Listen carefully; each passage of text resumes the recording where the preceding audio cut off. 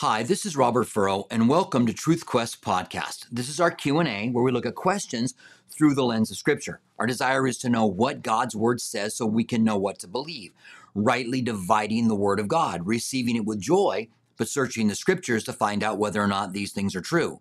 Peter said that there are those who twist the Scriptures. We want to make sure we're not twisting the Scriptures or allowing others to do that. This Q&A is a supplement to the teaching ministry of Calvary Tucson. And our first question comes from a question from our study on Wednesday night, where we talked about, out of the book of Galatians, being able to overcome sin by pointing out the things that were, by focusing on the things that were really important. That is, walking in the Spirit, delighting in God, instead of waiting until you face temptation and then are overcome. The Bible says, walk in the Spirit and you will not fulfill the lust of the flesh. That's the passage we covered on Wednesday night. And we looked at delight yourself in the Lord. He'll give you the desires of your heart, and God will bring forth your righteousness. We talked about Jesus saying, abide in me and let my word abide in you, and you will have whatever you ask. Our desires will change if we will preemptively do today what we can do before we face temptation tomorrow. We can help ourselves to be able to face temptation and win by using our freedom to be able to edify ourselves and walk in the Spirit. So the question was asked, what other kind of things can I do to not be tempted or to face temptation and win? And I really like that question because it helps us to understand that when we are genuine Christians, we want to do what God wants us to do. And so the Bible does give us a few things for us to do. The Bible says that we are to pray that we are delivered from the evil one and not to lead us into temptation. That, of course, is the Lord's Prayer given to us by Jesus. So our prayer life ought to have something included about being delivered from evil and not being tempted. Having God work in our lives, that as He leads us, He doesn't lead us into temptation. So while we are walking in the Spirit, delighting in God, abiding in Him, and His Word abiding in you, we also pray that God would strengthen us, that we could overcome those sins. Also, the Bible tells us that we're to run the race that God has given us in Hebrews 12, laying aside every weight. These, again, are things that might not be sinful. They just weigh you down.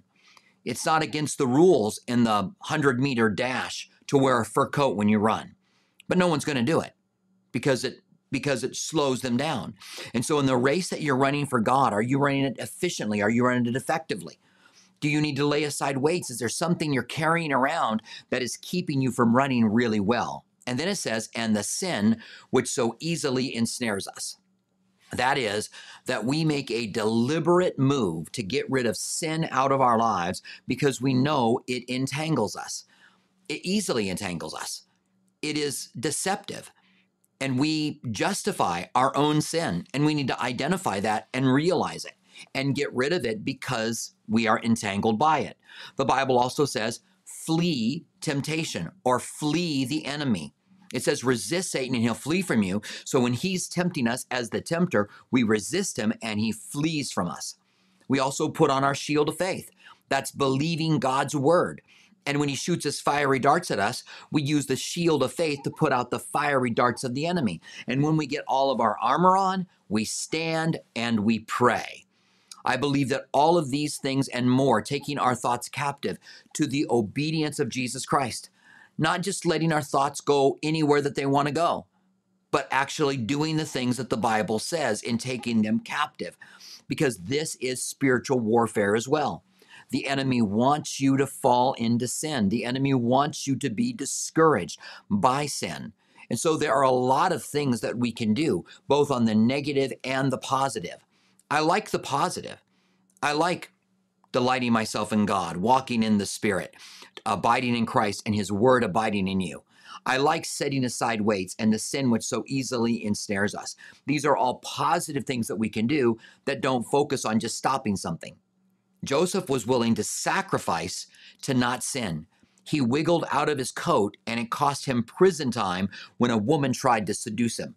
And we should be willing to sacrifice, doing whatever we can to make sure that we're willing to get rid of sin in our lives. And also remember that we walk in God's grace. Satan's tempting you and trying to get you to fall so he can discourage you. But God has grace and will forgive you. Just go to him. Let him know what happened. Confess your sins, and he's faithful and just to forgive your sins and cleanse you from all unrighteousness. Now, that's just a quick study on how to overcome sin. We could talk a lot more about it, a lot more about the specifics of overcoming it. Maybe you have something that you use in your life, that you have used in your life, that has helped you to be able to overcome sin. So thank you guys. It's good to see you here. I'm glad to have you here. I hope that you guys are blessed as we take time to really search God's word and to answer questions by the lens of Scripture.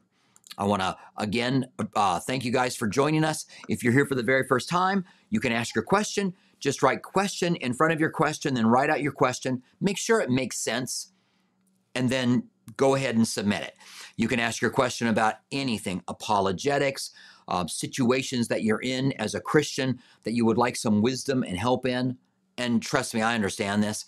There are things that happen in my life that I like to call. I have people I call to say, this is going on. What do you think I should do? And it's good to have people that you can talk to. Biblical questions, concerns about scriptures, hard questions about the Bible. We'll take all of them. All right, so we have a question from Fact Check These Hands. First of all, Fact Check These Hands, good to see you. Question, when we sincerely seek God's guidance on a particular decision, why is he sometimes silent? He's testing us to see whether we will decide on our own. All right, thanks, Fact Check These Hands. I appreciate that. When we're seeking God for guidance, I don't know, when you search the scriptures, you see that God answers prayer in different ways. And rarely is it God speaking to you. When I'm making a decision, I don't know if God is going to say yes or no about that decision. But I bet that we can find guidance for the decisions that you're asking in Scripture. Now, if you're asking a question like, should my car be blue or red? I'm buying a new car. Should it be blue or red? And you're seeking God and you don't hear anything. Maybe that's because it doesn't matter to God. If you're asking a question, should I treat my sister or my brother in this way? Talk about a little sister or brother. Well, the Bible gives us guidance there. Are you gentle? Is it in love? Or do you have to rebuke something? How do you do that? And so the Bible gives us direction. Almost everything that we have questions about, God, what should I do? We get some direction on. Now, when it came time for us to think about moving to Tucson, there's no way God's going to give us a yes or no. I believe that I was called to be a pastor. There's an opportunity to come and start a church here in Tucson. And so we prayed about it. But I still didn't know for sure because God didn't say, go to Tucson or don't go to Tucson. So I prayerfully made a decision. And even though I didn't hear anything directly from God, I believed God wanted me to go. And so I went, believing that if it was the wrong decision, God could direct me, that God could step in. If I'm prayerfully, biblically trying to make the best decision I can, God's big enough to step in and cause me to stop making a mistake. Now, if you're waiting to hear a voice from God, for God to say to you, to your heart, or you could be waiting a long time because he's already given us a plethora of information in the scriptures about how we are supposed to live.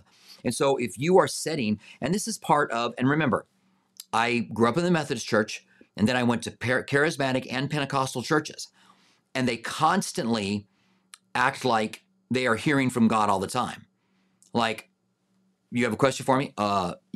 Yes, God. Yes, Lord. Okay, I'll tell them. Yes. But I quickly learned that a lot of that can be hit and miss, and that a lot of times they weren't hearing from God at all. In fact, in my own personal life, God genuinely speaking to me, where I know it's God speaking to me, is really rare. It so happens that going to Tucson became one of those places where I knew God wanted me here. But it was through a series of events that took place. that made me finally come to the conclusion that God is telling me, yes, I want you there.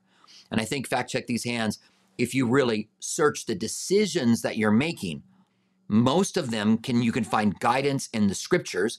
If you can't find guidance in the scriptures, like my sister's marrying a man who she has been sexually intimate with, should I go to their wedding and support their wedding? Now, we can't find that in scripture. We can ask, what does love tell me to do? And you might get a couple of different answers. Love would tell you to not support it because their spirituality is more important. Love would tell you to support it and be there. And so you've got to seek God. But I don't think God's testing you to see if you're going to decide on your own. You have to decide.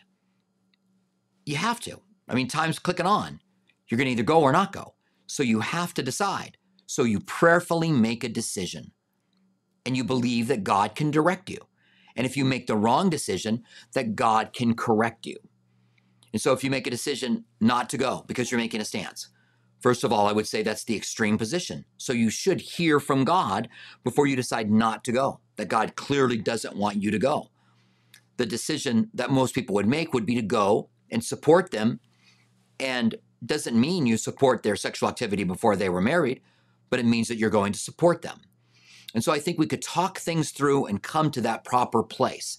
So what kind of things, fact check these hands, are you asking God for that you think God is being silent on? And he said, call out to me and I'll answer you. And God will answer us, but he's answered us greatly in his word. And I find that the Holy Spirit brings the memory of scripture. The Bible says the Holy Spirit was given, Jesus said, to remind you of all the things that I have taught. And I think that as I'm searching what God wants me to do, that I find him directing me to the things God has already said in his word.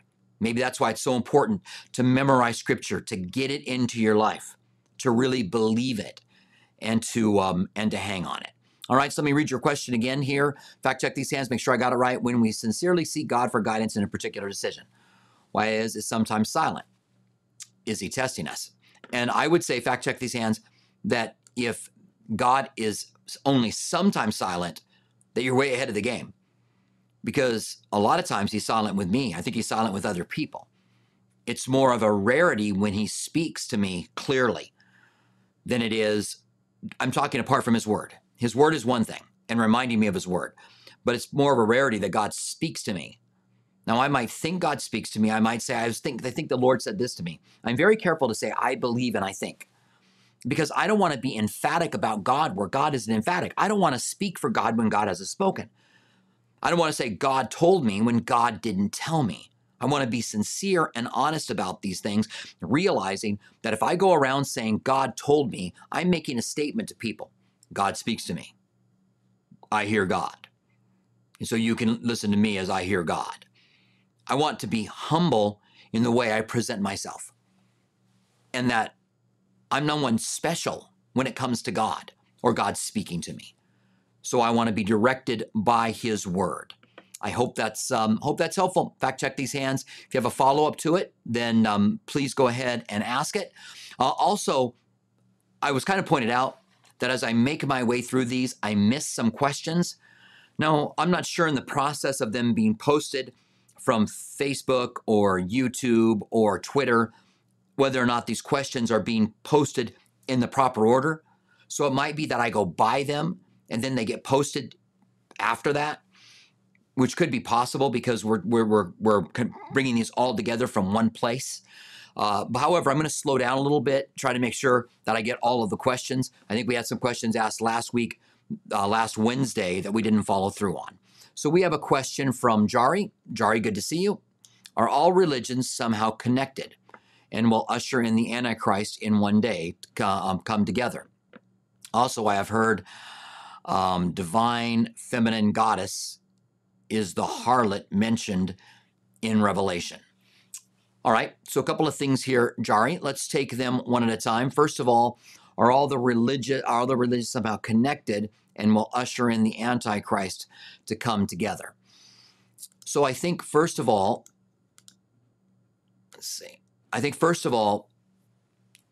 all false teachings are connected.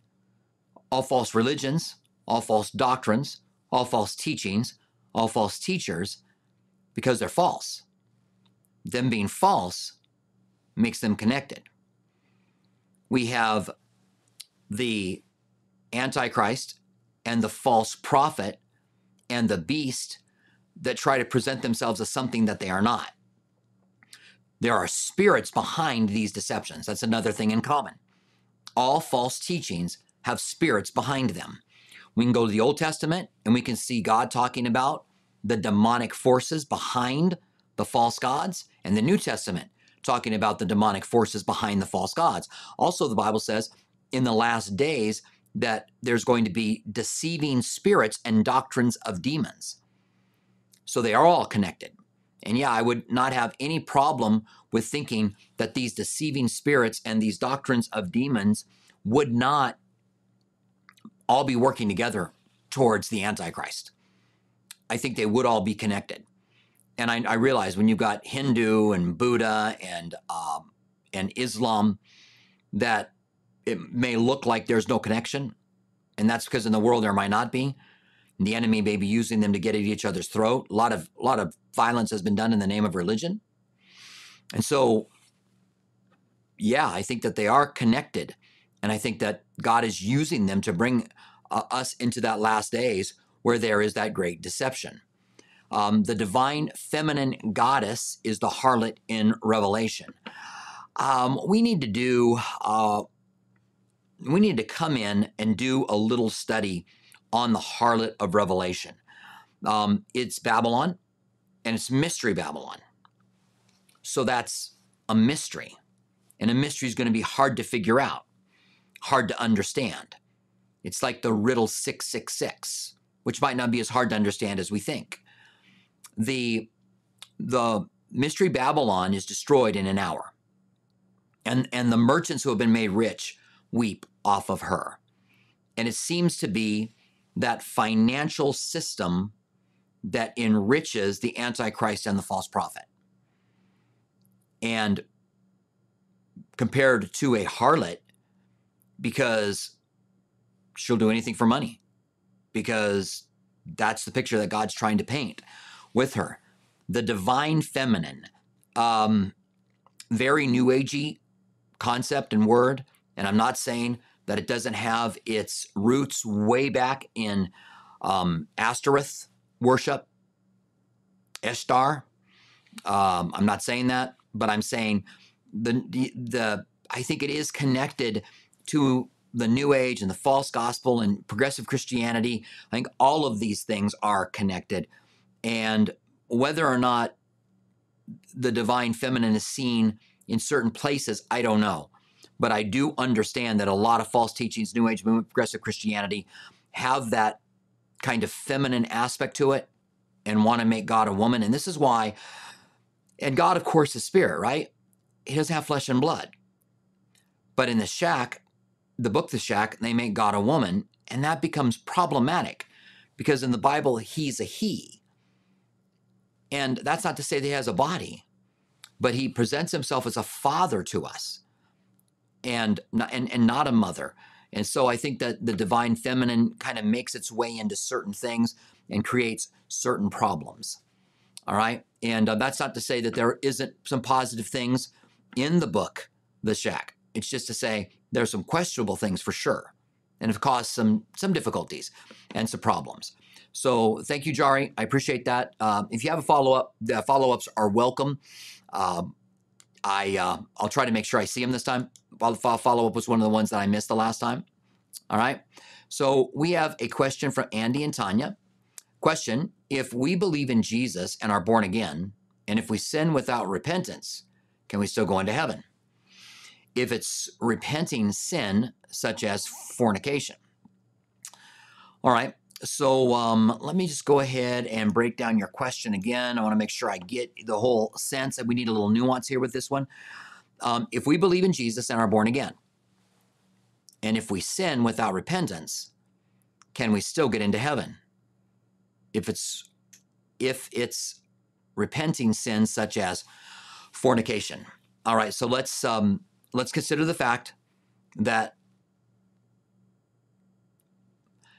I want to be careful as I present this, because I don't want to judge whatever might be behind this question, or whoever might be behind this question. So you may be thinking of someone else, Andy and Tanya, that that isn't repenting from it and asking about them. And I want to be careful in judging someone's heart.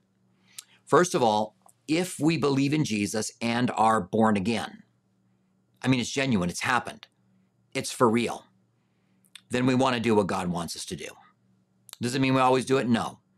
But Jesus said, if you love me, you'll keep my commandments. In 1 John, it says, if you love him, then you'll keep his commandments. And so there's something about being a Christian where we are transformed when that spirit is brought to life and we are suddenly interested in the things of God, that we want to do what God wants us to do. But can a Christian sin? Of course. The Bible says in the same book, 1 John, if you say you have no sin, then you're a liar and the truth ain't in you. And I love how he double downs on it. You're a liar and the truth ain't in you. So yes, we sin. Can a believer sin in severe ways? Yes, unfortunately. They can be severe sin. But let's not confuse forgiveness with consequences of severe sin.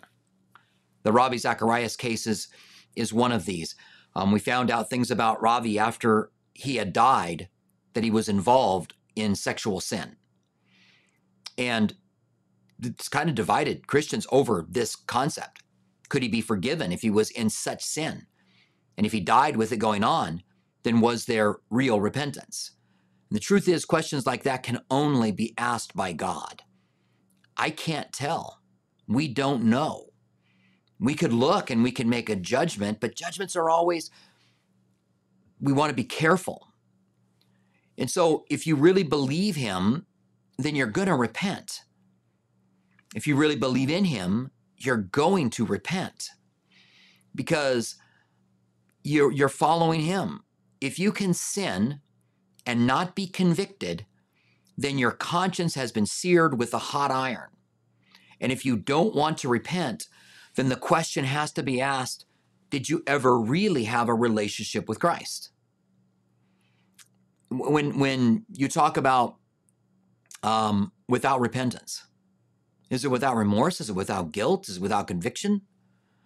What does this lack of repentance look like?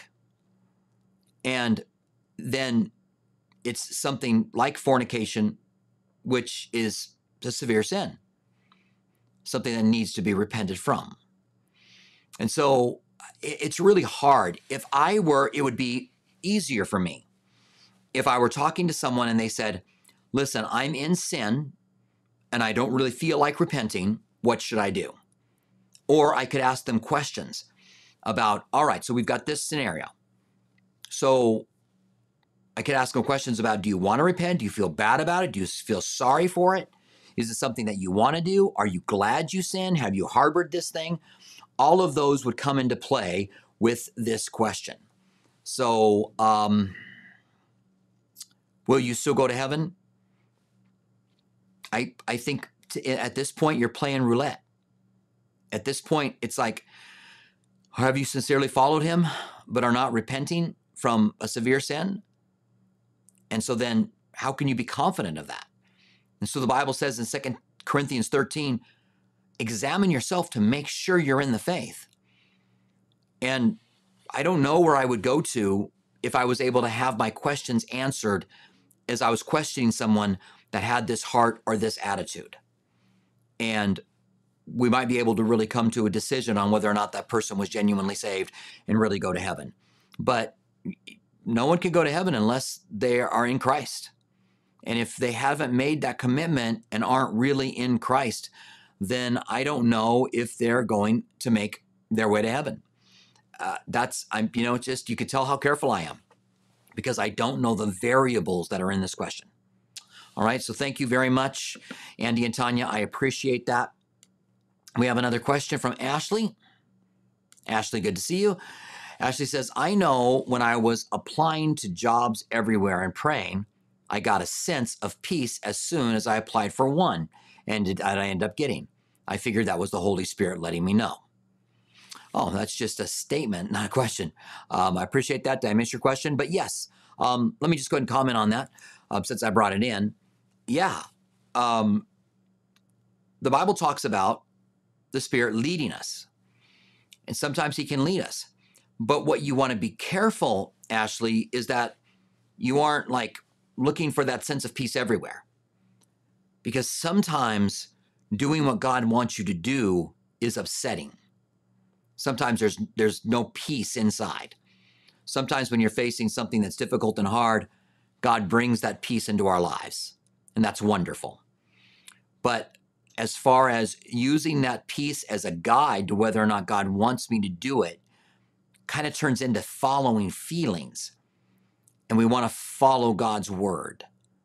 And I realize taking a job is not following God's word. So I know that before you get upset. I know that. Nevertheless, it's just got to be careful. And the fact could be confirmed. Well, I went to that job interview and I had this sense of peace and I got that job. Well, that's awesome. That's a great thing. Somebody else says, I don't know which job to take. I don't have peace over any of it. And because there's no scripture that persuades them, your circumstances don't help them. The Spirit of God doesn't bring us fear, or is not a spirit of fear, but of a sound mind. So we could talk about some of those things, but we want to make sure that we are being directed by God, by the scriptures specifically. And a lot of times, it's not what job you take, but it's how you live during that job. I'm not saying that God might not have a job for you, just to pinpoint a job he wants you at. Maybe, but maybe not. But God knows how he wants you to live in that job. There might not be a car he wants you to buy. He can have certain ones that he doesn't want you to buy. But I know how he wants you to drive while you're driving that car. Sometimes we're looking for, what car do I buy? And God's like, I don't care. Which one do you want? But I want you to drive this way. And so we get direction. All right, so thank you. I appreciate your input on that. Barbara says, question, I recently heard a minister say that God was genderless, neither male nor female. He stated this because he is spirit. He stated that the fact that we used father in a grammatical, the father is grammatical. Your thoughts? Yes, thank you, Barbara. I appreciate that. So let's just think about how God presents himself to us as you read it in the Old Testament and the New Testament. When the Bible describes God, it will talk about him having hands. It'll talk about him touching us. It'll talk about him walking in the garden. I heard the sound of the Lord God walking in the garden. So these are ways, and I can't remember the term right now, but there's a term for describing something in a human form that maybe isn't a human form. Like you would describe compassion in a human way. And is the Bible using that when it says that God's walking in the garden? Or was this literally an incarnation of Jesus? Or a Christophany, a Christ appearance in the Garden of Gethsemane? Was it when Moses was put in the cleft of the rock, when God talks about holding us in his arms, when God talks about being a shepherd, his rod and staff comforting us? These are all ways in which we understand. The Bible also says that God hides us under the shadow of his wing. So is God a bird? I would say, is God an eagle? God's got a chicken that he hides us under. Does he literally have a wing and feathers? And so the Bible does use these terms. And these terms do speak of something that perhaps God does not have. However, Jesus is God. Jesus became a man and rose from the dead in a glorified body that one day we are going to be like. And so Jesus has taken human form. And so quite literally, God was a man. In the beginning was the Word became flesh, and the Word dwelt among us. And we beheld the glory as of the only begotten of the Father. And then the Word became flesh and dwelt among us, as I said. So that's really important. So if you're going to try to talk about God in the feminine sense, it's going to be hard to do because Jesus came as a man. Could he have come as a woman? I don't know. Maybe if culture was different, maybe if God had set things up different from the beginning. But Adam was created and then Eve. And it seems God, in his authority, presents himself as male. Is it talking just in grammatical senses? I think this is a point where you could argue and you could discuss. Maybe just point of a discussion. We could discuss it. It's the kind of thing that pastors could get together and start talking about and start pointing out scriptures and then go, wow, well, that's some pretty neat stuff. But when it comes down to it, we say, my Father in heaven, hallowed be your name. We say, thank you, Father, for all that you're doing in my life. We receive the spirit of adoption, whereby we cry out, Abba, Father, which is that close, intimate relationship with the Father.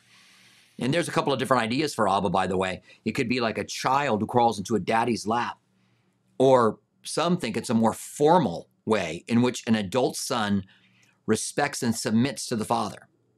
Either way, it speaks of intimacy and closeness. Maybe even closer if it's that adult son that submits to the intimacy of a father, or an adult daughter who submits to their father out of respect for who they are and says Abba. Either way, it's still father. It's still male. And so this is all kind of, it's all out there. We could talk about it. It's kind of neat. But in the end, God presents himself as a man, even though we don't believe that God, as Elohim, the Father in heaven, actually has a body. Okay? Unless you're Mormon, then you believe it. But other than that, you don't. All right? Let's see. All right. So thank you very much, by the way, for your question. I really do appreciate that. We have a question from Psychman. Psychman says, how widespread is replacement theology? Do Wesleyans believe it? If you know personally, I find it offensive to suggest our dad breaks his promise. What you say? Thanks, Mr. Robert. Thank you, Psychman. I appreciate that. All right, so let's talk about this. How widespread is replacement theology? It was very widespread in centuries past. And almost all Reformed theology is going to believe in replacement theology, or covenant theology, as they would call it. So I would say very widespread in the Protestant realm. When you look at more independent churches, non-denominational churches, Southern Convention Baptist churches, Calvary chapels, which are independent churches, you're going to find it not widespread at all. You're going to find that there's more and more people that are born after Israel became a nation that see all of the promises in the Old Testament to Israel going back into the land after being desolated, and see that it came true exactly as it says. And so more and more people are moving away from replacement theology. But, I say this at the beginning of every one of our podcast Q&As, that we want to search the Word of God so we can know what we believe, instead of having a confirmation bias.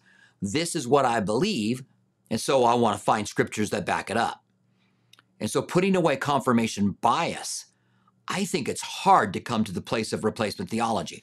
Now, replacement theology, for those of you who don't know, is the belief that God set Israel aside forever, because we know he did set them aside for a time, but they believe that God set them aside forever. I'm going to pull up a scripture while I'm talking about this, that God set them aside forever, and that the church has become Israel. And they use passages that talk about who is really Israel in the book of Romans. For real Israel. Who's real Israel? Israel are those who really believe in him. And not talking about Jews or Gentiles, but those that have faith by God are ruled by God, and they're using the word ruled by God for that very purpose, right?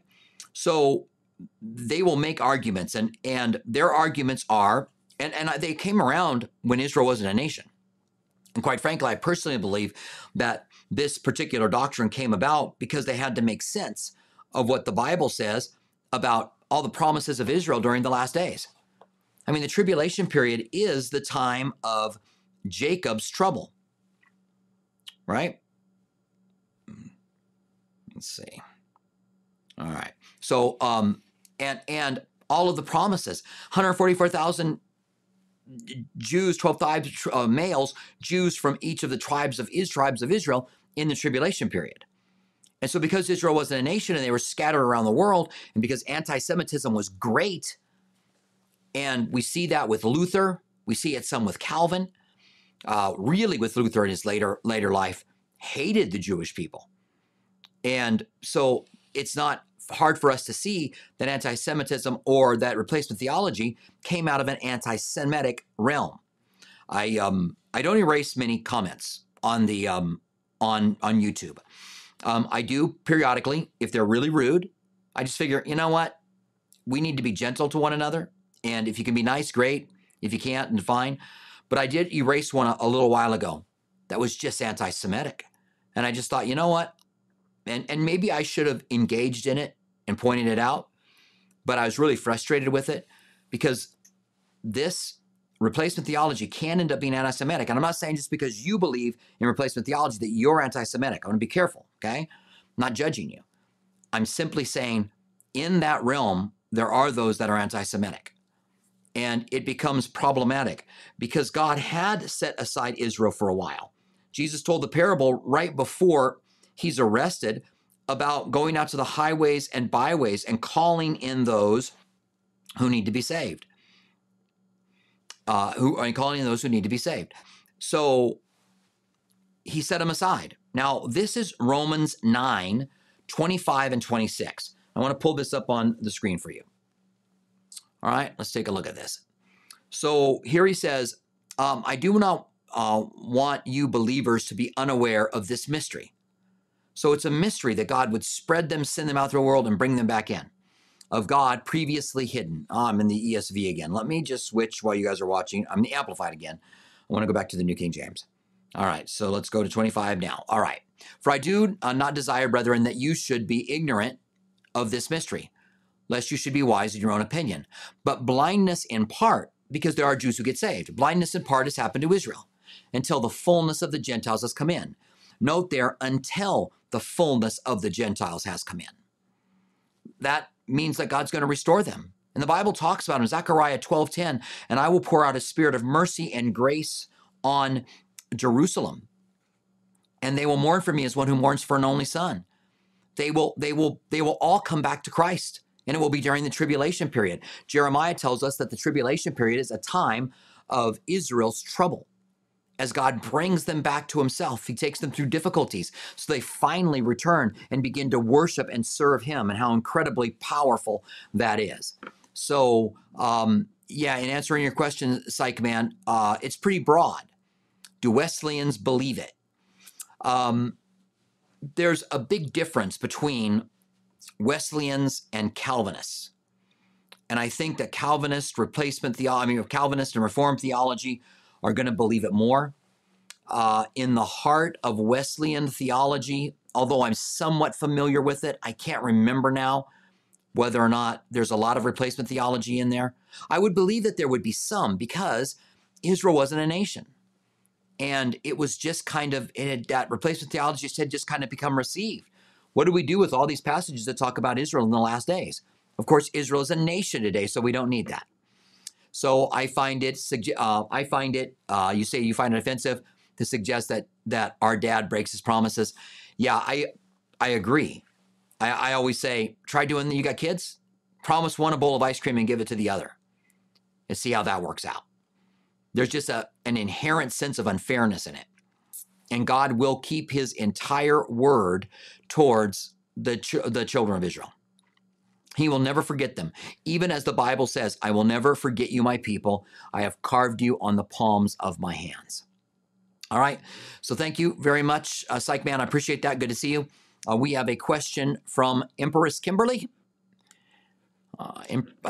Kimberly says, hi, Pastor. Please know you are appreciated. Thank you very much. I appreciate that. I walked away from God and demanded he leave hurt. I was angry and demanded. Okay, I walked away from God. All right. I was angry over an abusive marriage and divorce. Does this fall into Hebrews 6, 4 through 6? Okay, Kimberly, thank you very much for sharing. I'm sorry that you were in an abusive marriage. I know that that is really tough. I know it's hard. Let me go ahead and pull up Hebrews 6, 4 through 6, and we're going to take a look at this, and we're going to ask it in those questions. Hebrews 6, 4 through 6. Let me find it. Here we go, 6, 4 through 6. All right, let me go ahead and put this up on the screen for you.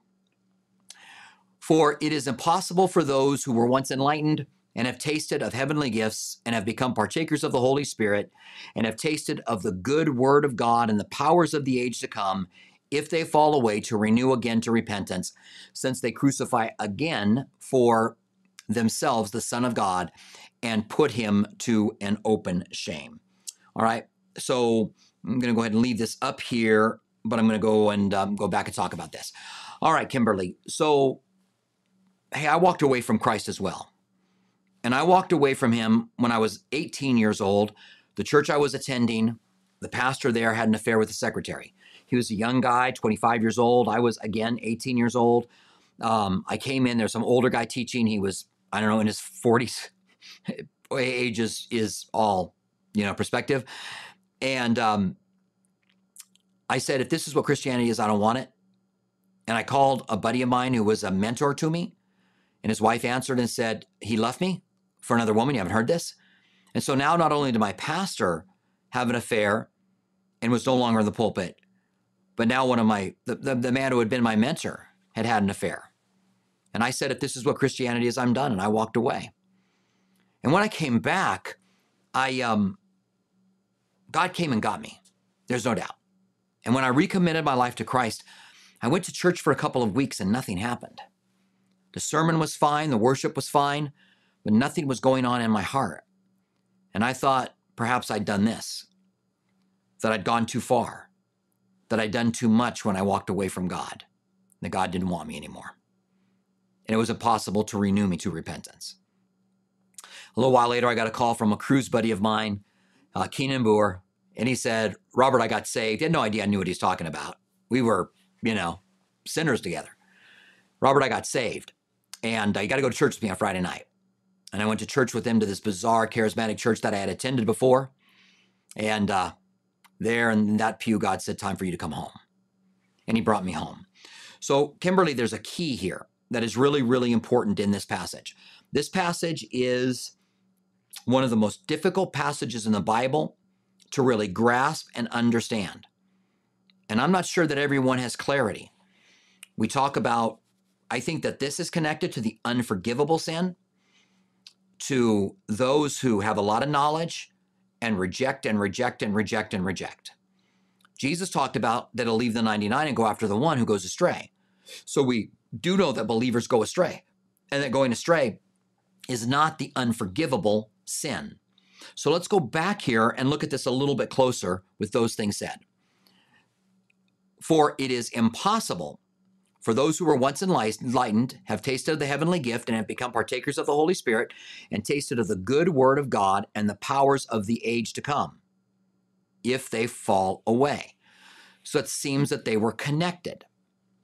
Now, remember, these are Jews who are going back to the law after receiving Christ. They may be people like the scribes and Pharisees who blaspheme the Holy Spirit, and they crossed a line, and it was impossible for them to get saved anymore. This may be the same group of people that look Christian, act Christian, and talk Christian. Maybe they were not a genuine Christian. If they fall away, to renew them again to repentance. So the impossibility spoken of in the beginning of verse 5 is to repentance. So if you want to come back, then you haven't committed the sin. And that's really important. Let's go back to it again. For it is impossible for those. And then we go down, it says, if they fall away, to renew them again to repentance, since they crucify again themselves the Son of God, and they put him to open shame. So if you go back, there may have been a unique kind of sin that could have been done when the temple was still around, so that you have Christ as your Savior and sacrifice, and you stop going to the temple. And now you all of a sudden start going back because of persecution, because you miss the sense of what the temple was all about, and you start giving sacrifices again. And maybe that's why in another place in Hebrews it says, there no longer remains a sacrifice for sin. You think you can go make sacrifices again? There no longer remains a sacrifice for sin. Jesus is the sacrifice for sin. The temple would be destroyed in 70 AD. The book of Hebrews was written between the time Jesus was crucified and the time of that destruction of that temple. So you had a very unique set of Jewish people who could go to the temple, who had to decide when they got saved, how Jewish am I? What do I do? What don't I do? I think we see Paul going through, he lives in that era, and I think we see Paul going through this very question. So how does this apply to you? In abusive relationship, you become bitter towards God because God could have stopped it, but God didn't, right? And we know that God allows things. God could stop anything. Maybe he doesn't cause it. Maybe he does. I don't know. I don't want to speak for God, but we don't know. And so we get bitter towards God and we walk away. That's not the unforgivable sin. You haven't committed that. You come back to him. You say, Lord, I'm sorry. I love you. I want to live for you. I give my life to you. And you receive his forgiveness. The Bible clearly says, if you confess your sin, he is faithful and just to forgive you of your sin and to cleanse you from all unrighteousness. If you confess, he will be faithful. This person, whoever they are, would not want to confess. They would never confess their sins. And so if someone says to me, I think I've committed this, and it's impossible for me to be forgiven. And I say, well, why don't you pray with me? And we'll ask Christ to forgive you. And they say, no, I don't want to do it. Well, then maybe you committed it. Well, that's not fair. I can't come back to him. Well, then repent. Ask him to forgive you. Well, I don't want to. Well, then maybe you committed it. But what if that's not fair? Well, I don't know what to tell you. You might have committed it if you don't want to come back, especially if it's been a long time and you've had multiple opportunities to come back. Whatever this sin is, which seems to be very rare, and as I said, may well be something that could have only have happened to them between the time of the temple and the crucifixion of Jesus and the destruction of the temple in 70 AD, where there was no longer sacrifices made. There could not be those who would go and make a sacrifice again. All right. So I know people pretend that they have these verses all wired 100%. Rarely have I found someone that I think has it wired 100%. And I find myself vacillating on a lot of the warnings in the book of Hebrews. And they are unique for sure, because they had a temple and we don't. And these were Jewish people who had come to Christ and were going back into Judaism. And so it's something very unique that we might not be able to duplicate today. All right, Kimberly. Again, sorry about the difficulties, but come to Christ, walk with him.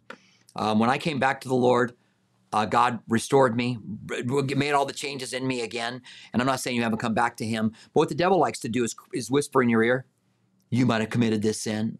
You know, you knowingly walked away from God. You were bitter towards him. You might have said some things in your heart about God. But you know what? God can take all of that. God can handle all of that. Just come to him and apologize. Ask him to forgive you and then seek him. All right. Thank you, Kimberly, for your question. I really do appreciate that. It's good to see you guys here. Good to have all you guys joining us. If you're here for the first time, really glad you're here. We do this every Wednesday and Saturday at 4 o'clock. It is a supplement to the teachings at Calvary Tucson.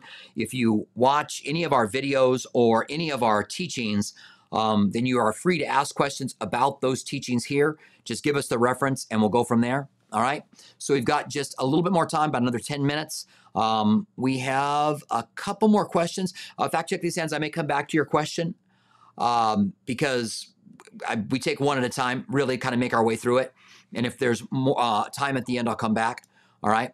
So you can do what Jari does, ask like 3 questions in a row. Sorry, Jari, don't mean to pick on you. Love you. All right. But we look at taking one question per person just to make it through. These are only an hour long, so we want to make sure to get to a lot of different questions from different people. All right. Remember that question too. You can write it out next time. Fact check these hands if you're with us next time on Wednesday. Itza, good to see you, says Galatians 5:20. I'm not sure I understand contentions from this scary list. Would a big online argument be an example? I get into a few fiery discussions on some social media. All right, Itza, I appreciate your openness here and your heart on this. I think social media is one of those places where you can really get into it because people don't have any filters. If you and I are talking and you're looking me in the eye, it's harder to get into really contentious arguments, although it happens. And I try not to let that happen. When someone comes up to me after a service and they are contentious, they are not in a spirit of gentleness and meekness, I tell them, let's just stop this. And I'll tell them, you can say anything you want to me. I'll listen to anything you've got to say. Take any criticism. Trust me, I'll do that. I'm fine. It may be true, but nothing needs to be done out of a lack of love. And since we're supposed to do everything out of love, I would say being contentious is not. So, what is contention? It's getting into an argument with someone, an argument that is maybe a little over the top. And then being contentious is a person that is prone to get in these arguments. So the Bible says in the Old Testament that rather live on a rooftop than in a house with a contentious woman. Now, that's been used as a joke many, many times. And I don't mean it just to sound funny, but if you've ever lived with a contentious person, and you don't have to be a woman to be contentious, men and women are both contentious, then you know that it can be a real problem. And you're like, what's going on? I can tell you in my counseling ministry over the years, talking to people where one is contentious is very, very difficult. And it is definitely of the flesh and not of the spirit. So I would check myself and ask, am I being contentious? Remember, I have online discussions that happen all of the time through YouTube. And there's one particular guy that was a non-believer. He was an atheist and probably does this, goes to Christian sites and stirs the pot.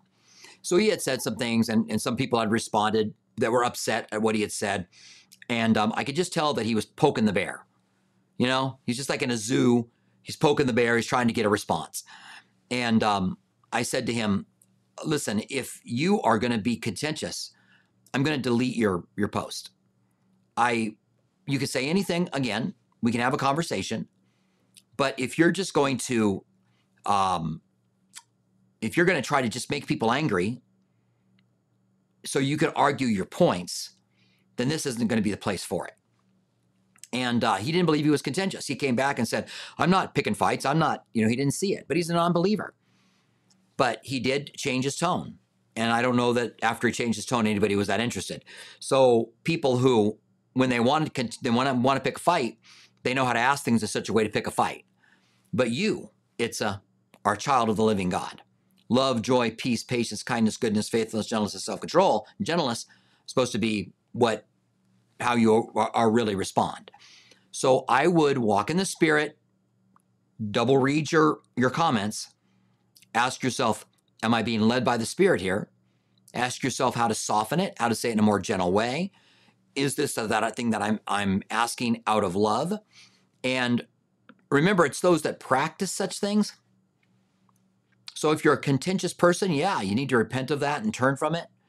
If you are contentious once in a while or in a certain situation like online, then maybe you need to change something that makes it unhealthy. What is it about online that gets you in the flesh? Because we could both argue, and I think we would both agree, that when you're being contentious online, it is not being led by the Spirit. You can be upset, You can say things strong, but contention is another thing. And so what is it about online that makes you lack that control? And maybe that you wouldn't do when you're eye to eye, or would you if you're eye to eye? So those are some good thoughts. I think some thoughts to have as we interact with one another online. Just know it is a place where there is a ton of people that are looking for fights because they can say it with anonymity and they can walk away. All right. So I want to slow down again, make sure as I'm making my way through here that I'm getting all the questions. Again, really good to see you guys. Glad to have you here. This is our Truth Quest podcast. It's a podcast. You can get this wherever you get podcasts. And when you get a podcast on Truth Quest podcast, you're going to get our full-length teachings.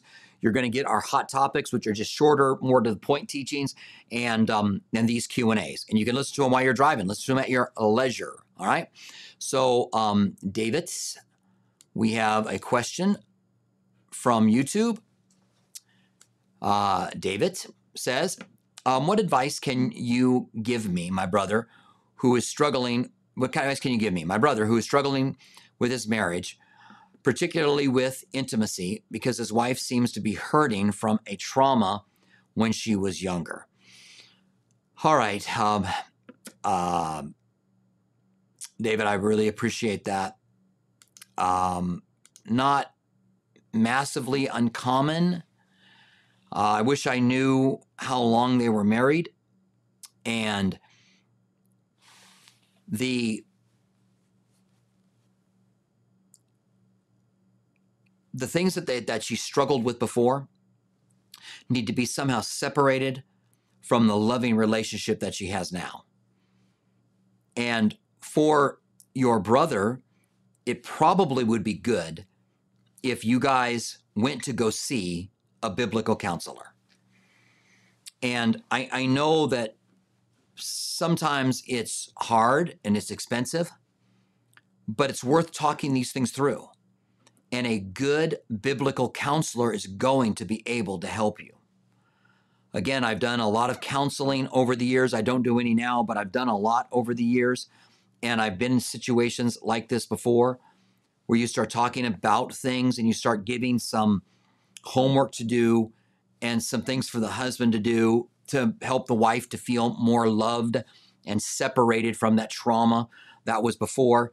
And then you replace new experiences with those new feelings and hopefully break the connection with the old feelings. Also, just being honest, sometimes there's bitterness, there's unforgiveness, there's unresolved issues.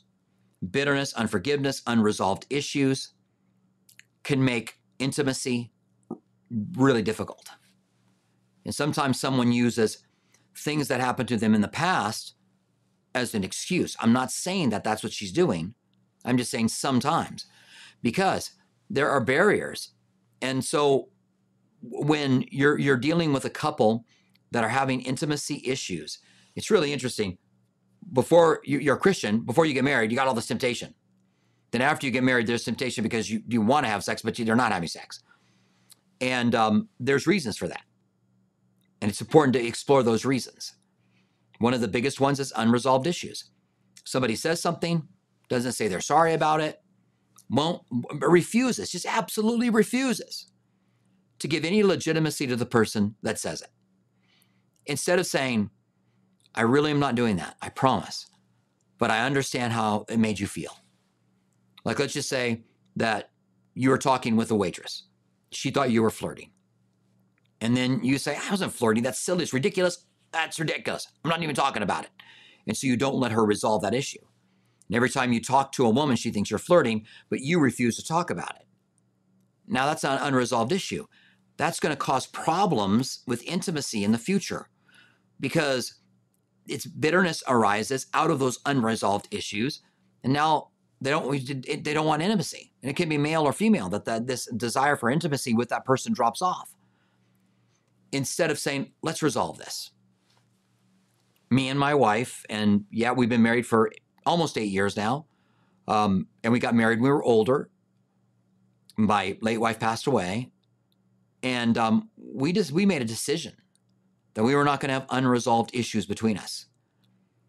That rather than letting an unresolved issue stay, that we would talk about it and get it resolved.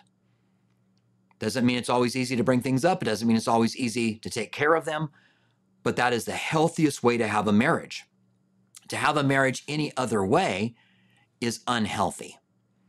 To have unresolved issues. So you could say things like this in my example. I don't think I'm flirting. I promise, I don't think I am. But who knows? Maybe, maybe deep inside I am. I mean, the heart's deceitfully wicked. So maybe I am. And whatever it is that makes you feel uncomfortable, I'm going to try to get around that. And I'm sorry that I've made you feel that way. I don't want to make you feel that way. Could you perhaps consider that if I'm having a conversation with a woman, that it's not flirting? And is there something that I'm doing while I'm talking that makes you think that it's flirting?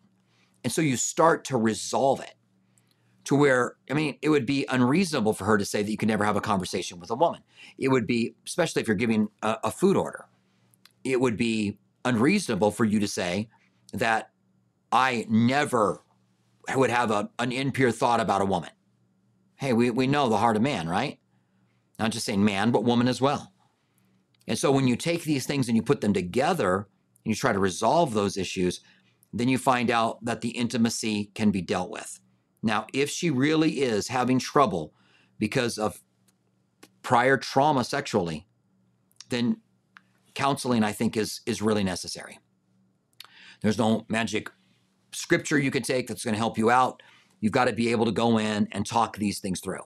Now, she might want to talk with a therapist or a biblical counselor, biblical therapist, biblical counselor by herself. She might want to go with you, probably want both of you together as you're able to really resolve these things.